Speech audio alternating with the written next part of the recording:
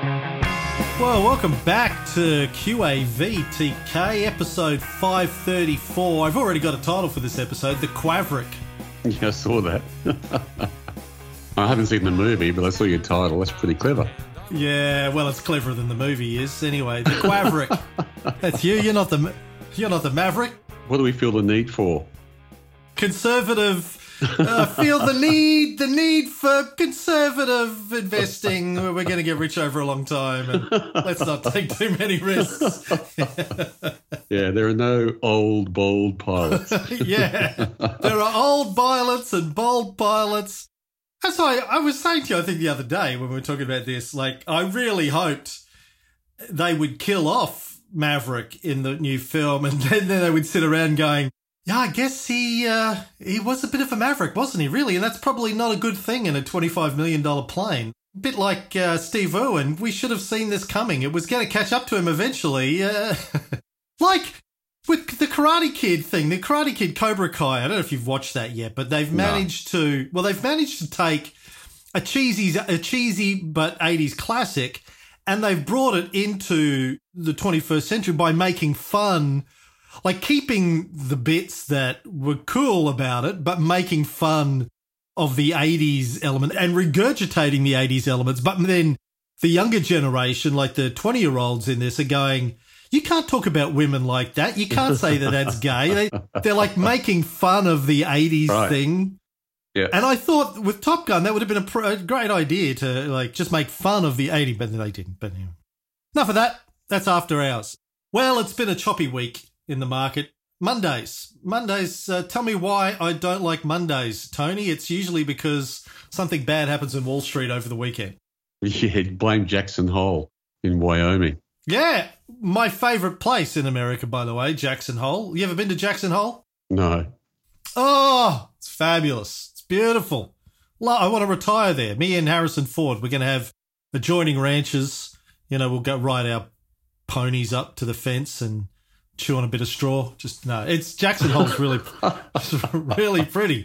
It's a little town, and they've got like arches as you go into town, like welcome to Jackson Hole, but made out of antlers. Everything's made out of antlers everywhere. It's pretty cool. Anyway, Jackson Hole. Well, that's why the market crashed 2% on Monday, because it's the reverse of the whatever it takes moment. So Jerome Powell said he'll do whatever it takes to fight inflation. And the market went, really? Like a few months ago, you said, this will be a soft landing. So right. They ran for the hills. He's saying they're going to push up interest rates further in the US, and that's affecting the markets there and therefore the markets here.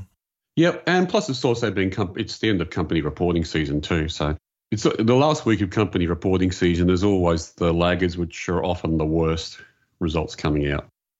Yeah.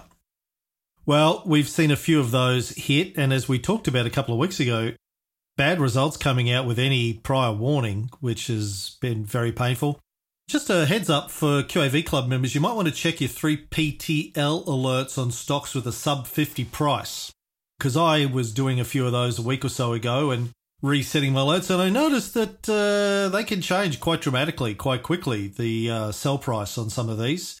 If their L1 drops off the end, or drops off the left of the chart, and, you know, they're relatively low prices, so they move pretty quickly.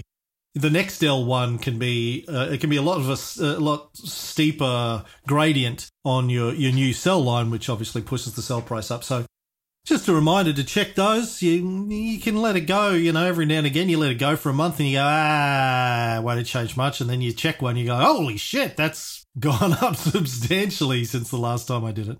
Yeah, turn the calendar over and go and reset all your alerts in Stock Doctor or Yahoo Finance or whatever else you're using, for sure. Yeah, I try and do it the first week of the month, but, you know, sometimes I don't get around to it. But I think this month I did, and even then, within a couple of weeks, a couple had moved very quickly because an L1 had fallen off, etc.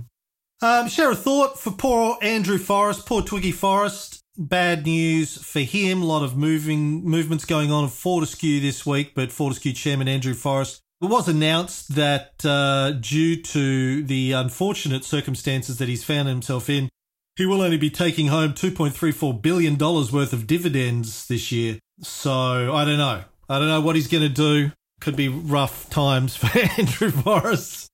Well, no, he's out building a new hydrogen future, isn't he? Green hydrogen.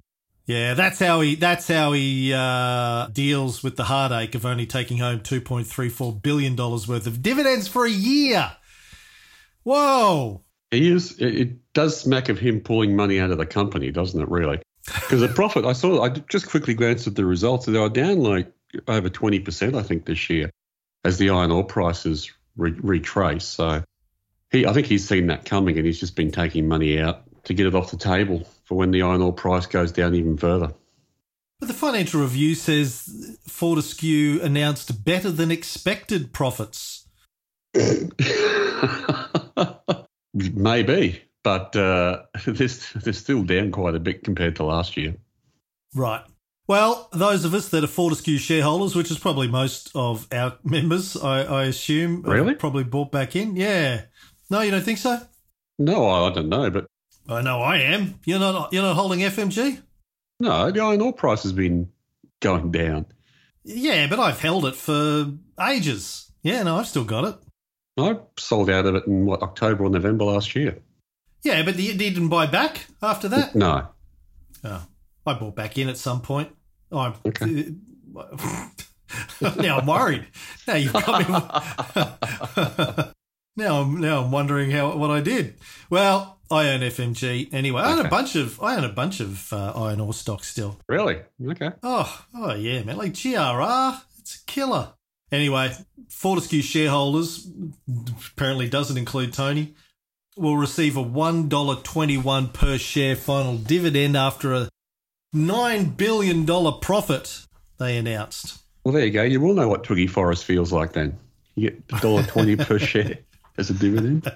Yeah, and I'm sure that's going to really add up with my whatever 100 shares or whatever that I have. Go and open a green hydrogen plant somewhere. Very good. But Elizabeth Gaines, I think, is she officially left now? I think this week is her last presentation as chief executive of Fortescue. So tip of the QAV hat. Quite a good rest of your career to Elizabeth Gaines, whatever you do next. She's staying at Fortescue. Is she? Yeah, I'm going to say she's like going to be the chair of the new part of it, the future. What's it called? Future Industries. Future, yeah, FFI. FFI, yeah. So I think they've actually hired someone to run it, but I think she's the chair of it. Okay. Cozy. Yeah. Cozy little chair retirement. Kicked upstairs. Well, yeah. Well, she's done a good job in the time that she's been there. NCK also posted good results. Had a bit of a share price spike. Do you own NCK, Tony? I don't. No. I just noticed it came back on the buy list. Well, today I think, or this week anyway. No, I've owned it in the past. It's a good business. I really like it, but I know you do. That's why I thought you'd be holding it for a while. No. Ophir. I'm not sure. Ophir. I'm not sure how these guys. Opher. Yeah. Do you know that for a fact? No. Oh. No, I don't know. I'm just making it up. There's a fund called OPHIR, offer. They're making an offer. I think it's like a .com way of saying it's an offer. You know, it's like funky spelling. Their tagline is "You can't refuse." Yeah. If I was their marketing director, it would have been, yeah, absolutely. Andrew Mitchell and Stephen run Offer Asset Management. You're having fun with pronunciations today, aren't you? You're right there, TKO. Yeah, I'm good, Cameron, really. They snared the number one ranking among Australian equity strategies on a 10-year time frame, according to FE Fund Info data. They returned 27.9% compounded annually before fees over a decade, delivered 21.9% a year after fees for the 10 years to July 31st versus 6.5% for the benchmark, which is the Small Ordinaries Accumulation Index they're benching themselves against. That's pretty good. Congrats to them. That's incredible. Yeah, well done. Tip of the hat to these guys. Main thing I liked in this article is a quote here from Mr. Mitchell. It says, every staff member at Offer must invest all of their equity market investments performance in the funds, including a significant proportion of annual bonuses. We're acutely aligned to our underlying investors. It's the only way to do it, we believe. If your fund manager is not invested in their own fund, you have to seriously question whether to invest. Mm-hmm. So I like that. Yeah, I like that policy. Good policy. Makes sense, right? It's the Warren Buffett way, isn't it? And the QAV way. And I think that anybody who's investing any funds should be asking that question of their funds. Do all of your employees and your senior executives invest all of their money in the fund? That should be like a benchmark kind of a thing. There should be somebody reporting on that, like how many women are in executive ranks that we've talked about before. Another thing that should be tracked is how much of your own money. And I know that in the checklist, board equity, how much equity the board holds is a really big thing. We, give it a couple of points if they hold more than, 5%? 5 or 10, we've debated that in the past. Yeah. Can't remember. Yeah, which look, one it is, though, yeah. that's actually a really good point, Cam. If that is really the number one test for a good fund. If there almost should be like a government health warning. Yeah. The people who run this fund don't invest in it. Yeah. Could be dangerous to your bank account if you invest in this product. Yeah, but I'll try and see if we can get these guys on and see what they do. And interestingly, they were a very early investor in Afterpay. They bought shares for around $3 in August 2017 and then sold the majority of their holding around $120 in July 2021. So the only comment I would make then is that this could be a timing issue, and I don't mean to belittle them at all, but we've just gone through the end of a tech boom. So if they were buying Afterpays and stuff like that at the start and riding them through, they're going to have a great 10 years. Yeah, obviously that would have really helped. But he said, this is interesting, the strategy is long only and typically holds between 30 and 50 stocks, which is pretty high. Not necessarily. It is pretty high from a QAV point of view, but if they're buying Afterpay when it first starts, there wouldn't have been, I can't imagine they could have put a whole chunk in the fund. They probably need to hold 50 stocks just to not buy big positions in some small companies. Yeah, not to be over whatever exposed. The past decade's net return would have doubled an investment around every 40 months after management fees of 1.23% per year and a performance fee of 20.5%. So what does that mean? That's their performance fee. This isn't a cheap fund. Remember, it's got all their money in it. They're in the fees. So a management fee of 1.23% per year. So if you invest $100,000 in their fund, they're taking 1.23% per year. $1,230. And then a performance fee of 20.5%. So that means if they achieve a certain result, they're taking 20% of the result? Yeah. So typically it's the outperformance. So you said before they are benchmarked against the small ords. So the outperformance of the small ords, 80% goes to the fund, 20% goes to them. So it says they delivered 21.9% a year after fees for the 10 years to July 21st versus 6.5%. So the difference between 6.5% and 21.9% would be their performance. It's worse than that because you said before, I think you said they got 27% before fees. Before fees, yeah. So it's a difference between 27 and 21. So 6% of the total fund value or fund performance for that year has been going back to them in fees. So if you had $100,000, you pay them $1,200 just to manage the fund for you. And then if they made 27%, you've got $127,000, but you give $6,000 back to them. So you're back to 121. So the 21.9% would be after the performance fee as well as the management fee. That's still a good return. It's still good. That's a great return, yeah. It's very good. All right, well, enough about that, but there you go. Congratulations. And I know that we have some listeners out there that aren't active investors. They're on your investment ladder. People listening to the free episodes of the show, they're on the ladder. They're looking for funds. So, not financial advice, but might be worth checking these guys out if you can get in. They've got $400 million under management. I don't know what the minimum amount is that you need to buy into a fund like this, but I like this too. He said that they didn't have a 10-year party to celebrate their decade. It didn't feel right given all our funds are down over the last 6 months. We're focused on getting the returns back in the black. The fund has been caught up in the tech sell-off to fall 4.4% over the past year, but is still ahead of the negative 9.9% retreat for its benchmark. But anyway, thumbs up to Offer. Yeah, that's good. Not often that we get to say something nice about a fund on the show, so I thought we would take the opportunity because we get criticised from time to time for making fun of the funds. A couple of people are like, will you stop making fun of funds and tech stocks and BNPL stocks? I'm no.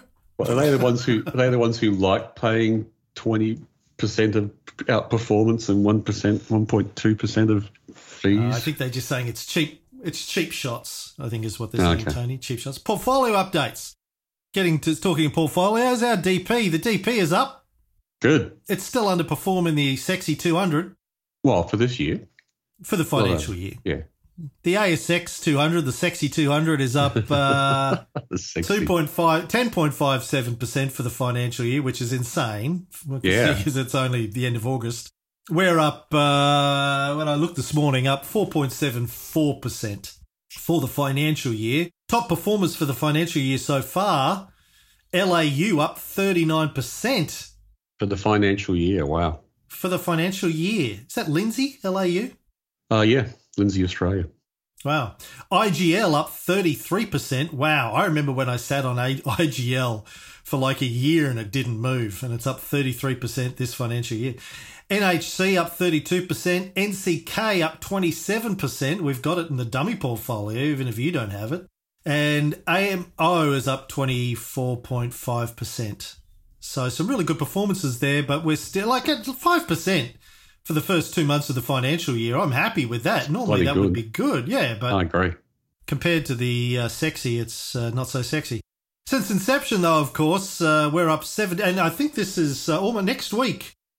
3 days from now will be the 3rd anniversary of us closing the dummy portfolio, spending the first 20 grand. So it's been up and running for 3 years. 17% per annum is what it has performed at versus our benchmark, which is the Sexy 200, which is roughly 6% per annum over the same period. So we're doing a little bit less than 3 times better than the index since inception, despite underperforming it for the last year. We're still 3 times better off in over the 3 years. So that's kind of crazy. You know, it's crazy.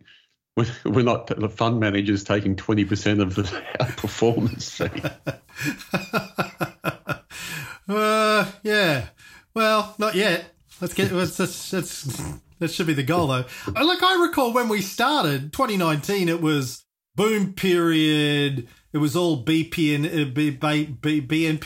It was all tech stocks. We had Alan Kohler on. This time it's different. We went through that whole thing where I thought, well, value investing isn't really sexy right now. Like 2019, 2020, it was like, you guys are boring. You guys are old. Then the crash happened, the COVID cough. And it seems like since then we haven't really been able to get our feet underneath us since the COVID cough. It's just like there was a big crash, big correction, sort of recovered quickly, but then it kept sort of correcting when there'd be lockdowns in Melbourne and Sydney again and this kind of the US. And then we had China and the trade war somewhere through there. And then we had Ukraine happen and supply chain issues. And, the market's been down since March or April. It just seems like we've been fighting shit uphill the entire time we've been doing it. And yet still, we've somehow managed to achieve a 17% CAGR per annum performance. Like, oh, shit, how did that happen? But that's how it works. I mean, the market's always going to have those external forces, Ukraine wars and Taiwan issues and OPEC embargoes, all that kind of stuff's going to affect it. But that's why we just stick to our knitting. Right? We don't pay attention to the macro, really. I love that. Like, it shocks me all the time when I realise this stuff the system just works. The way that you've designed it, it just ticks along and... Yep. And look, the last few months, I think, have been very active. I've been selling things, buy something, rule one it, sell it. So it's a bit unusual, and the market's been going down. But yeah, this is just how it happens. It's I remember speaking with Phil Muscatello early on too, and he said he was shocked at how he had thought macro issues were going to drive the stock market. And, whether it was a Liberal or Labor government in power was going to drive the stock market, and who was president of the US was going to drive the stock market and all this stuff. And to a certain extent it does, but I'm like, no. If you're an investor, like how does, the person in power in the US affect BHP or Combank or whatever? There's some impact, but it's it's nothing compared to their business model. Yeah, and I get Phil's surprise, because I think most of us who aren't active investors sitting on the sidelines assume that. And I guess one of the things that I've learnt doing this show over the last few years is that the investing marketplace is very similar to the tech marketplace, which I'm much more familiar with, where most of what's going on is just hype and bullshit. Like it's this constant hype cycle. Lingo. Yeah. It's this constant cycle of the media, the financial media, the investment media in this case, versus the tech media, trying to sell papers and ads and keep their radio audience up and their television audience up by either talking hype or doom and gloom. They bounce between the two. And if you pay attention to that and take it seriously, you're running from one pole to the other pole trying to figure out, oh my God, what's going on? And this is up and I don't want to miss out on that, or this is going to crash. But where you sit, it's just this little bubble of, it's a QAV bubble. You just sit in it and just go, bubble boy. Two bubble boys. No, well, that's nothing new. I mean, Ben Graham said it 100 years ago. Tune out the noise. Yeah, right. But it's for real. It's not just a mantra. It's for real. Like once you get comfortable with using a system, you do just tune out the noise and just look at the numbers, right? Yeah, exactly. And as you said before, like, yes, whoever's in power, macroeconomic issues are going to affect individual sectors or individual businesses or interest rates and how costly it is to borrow money and the flow-on effects of that. But at the end of the day, we're just looking at businesses. How's the business doing? Doing good? Yeah, it's doing good. Can we buy it at a reasonable price? Yes or no? Everything else just doesn't really matter. I can only think of maybe 3 or 4 times, if that, where some macro issue has really had an impact on my investing. I'm thinking back to when Kevin Rudd was in power and he wanted to change the laws on leases in terms of how, whether or not they're included in fringe benefits tax. And I owned a company that did car leases and they crashed, so that was one.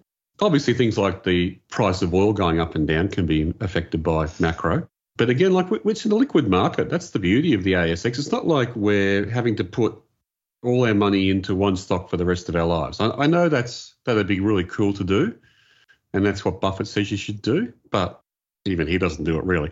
So it's hard to do, but, the beauty of it is if the oil price goes down, we can sell our oil stocks and we can, find something else to buy with them. So the macro may affect the stocks we're holding, but it doesn't affect the system. Yeah, it may affect individual stocks, but then we just sell them and buy something else, Yeah, well, enough blowing smoke up your ass, TK. What do you got to talk about this week before we get into questions? Bit of an overview on reporting season. It's been a bit of a reversal of fortune for some of the stocks. Like I sold Beach Energy going in, I think just the day that they reported that they crashed a little bit. Now they're back up and they're back on the buy list. I think Challenger's was on, now it's back off. So there's been a few where I've Rule 1 them, but now they're buys again. So you're not becoming a Rule 1 skeptic, are you? Not becoming a quaverick?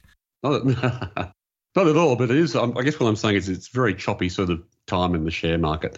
So there's been a reversal of fortune from some of the stocks. Some of our old friends are back on the buy list, and I've found this over the years that there are stocks which they come and go off the buy list, and NCK is one of them, right? So it comes on the buy list and then it'll go for a run, and the price will be too high for a while, and it'll come back, and then we'll be able to buy it again and go for a run. So it's kind of the perfect stock for QAV, right? Because it comes on the buy list, you buy it, goes up in price, you hold on, but it starts to come down, you sell it. And it had this big problem where it came out that it was pleasuring itself in front of women, and it had to go away for a while. Oh no, so that was Louis C.K., not NCK. Different. It's their brother, their cousin, Louis C.K. Had to go away. Now they've come back, and they seem to be. They've been not regurgitated. What's the rehabilitated? That's the word I'm looking for. Oh dear. But yes, I mean, some of the old friends are back. Super Cheap Auto, Bell Financial Group, Whitehaven Coal. You know, I think we've seen these names before since QAV's been going, but I've certainly seen them back and forth on the buy list over the years, so they're quite familiar. Oh, Whitehaven's had an up day today too. I've been putting off buying it for the last couple of days because it was having down days, but it's having a good day today, so we can buy it. Yeah, good. I want to out myself for making a mistake, but we'll see what happens. So 2 things happened last week. One was Karoon Gas and Viva Energy released their results and their shares went up and they came on the buy list and they were buys. And I was pretty excited because I've been watching both of them for a while now. I've kind of wondered why Karoon wasn't on the buy list. They've been going down while Santos and Beach, et cetera, have been going up. And, you know, Viva's my old company. It's the old Shell business minus the service stations which are on by Coles now. Yeah, so I was happy to buy into them. And then a couple of days later I thought, oh, hang on, is the oil price not a Josephine? So I probably shouldn't have bought them because the oil price was going down. Anyway, so I made a mistake. I'll 3-point trade those now, see how we go. Good to know that you still make mistakes. You're still human, TKO. I got eager. You bought NWS as well, somebody pointed out on somewhere. I mean, I did it with regret. I am not a fan of News Corp. So. But they haven't even been a buy, have they? On one particular day, I think the 16th of August, I did a download. Like they were at the top of the buy list with a QAV score of 0.9. And I went, wow, big company QAV score 0.9, I can buy it. And I bought it.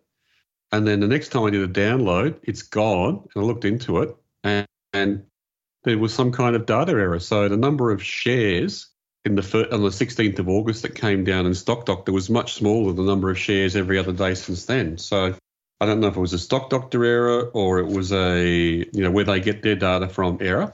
But it dropped. The shares outstanding on the 16th of August downloaded as 42 million, which made their prop cap very high because their operating cash flow per share was in dollars. And then if you look it up now, there's 581 million, so more than 10 times the number of shares.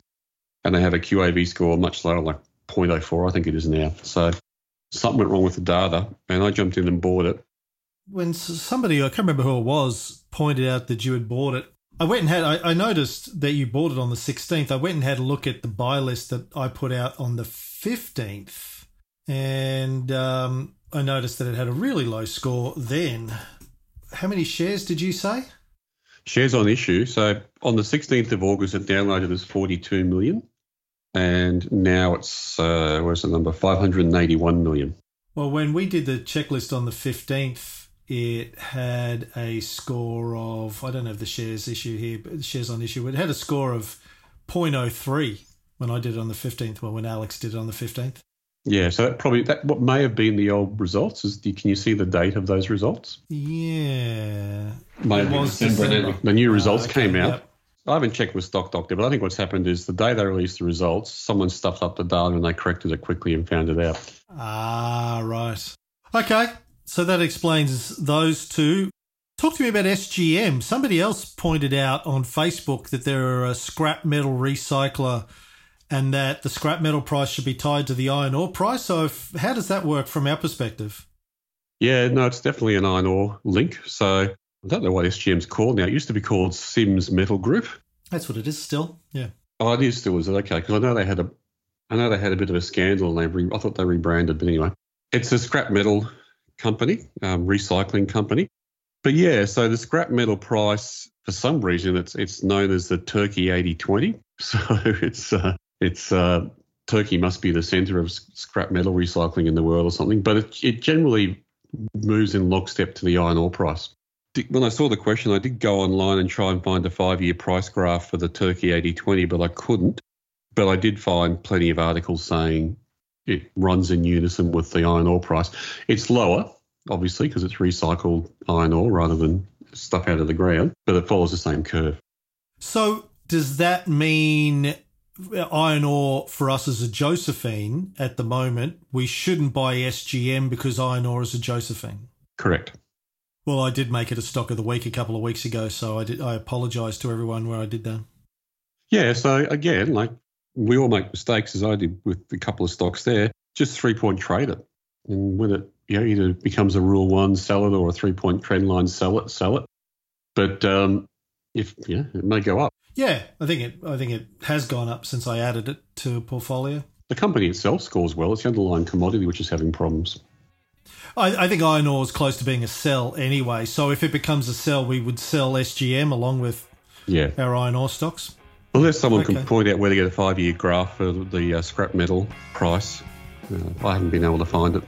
So when you say you'll 3-point trade them, you'll just keep an eye on these stocks that you've bought by mistake. You keep an eye on their individual 3 points, and in the case of something like this, also the iron or the oil with KRVA. Correct. And that's the end of the free episode of QAV for this week. If you're a new listener, I just should let you know how this works. So we have a free episode every week, runs for about half an hour. We have a premium episode also every week. It goes for another 30 to 60 minutes, depending on how many questions we get. It's where Tony answers questions from our club members.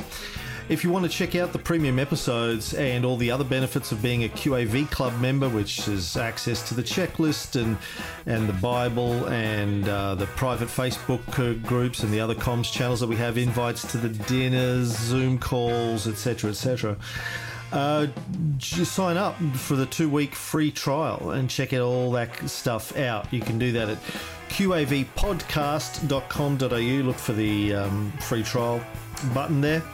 And if you like the idea of value investing QAV style but don't feel like you have the time or resources to learn how to do QAV for yourself, think about signing up for QAV Lite. That's our relatively new service where we send you the stock tips every week, and then we also monitor those stocks in a portfolio, and if they become a sell, we email our QAV Lite members and tell them that it's time to sell that stock and what to replace it with. Check that out too. It's sort of a low effort way of doing QAV. Still better if you know how to do it yourself, I think, because Tony could get hit by a bus and then where are you? But, while he's not, we can do this. So check that out, qavpodcast.com.au/light, LIGHT. That's it. If you don't want to sign up to any of those, just keep listening to the free episodes. And if you have any questions, shoot me an email. You'll find that on our website too. All right, have a great week and good luck with your investing. QAV Podcast is a production of Spacecraft Publishing Proprietary Limited, authorised representative of AFSL 520442, AFS representative number 0012922718. Please don't make any investment decisions based solely on listening to this podcast. This is presented as general advice only, not personal financial advice. We don't know your personal financial circumstances. Please see a financial planner before making any investing decisions.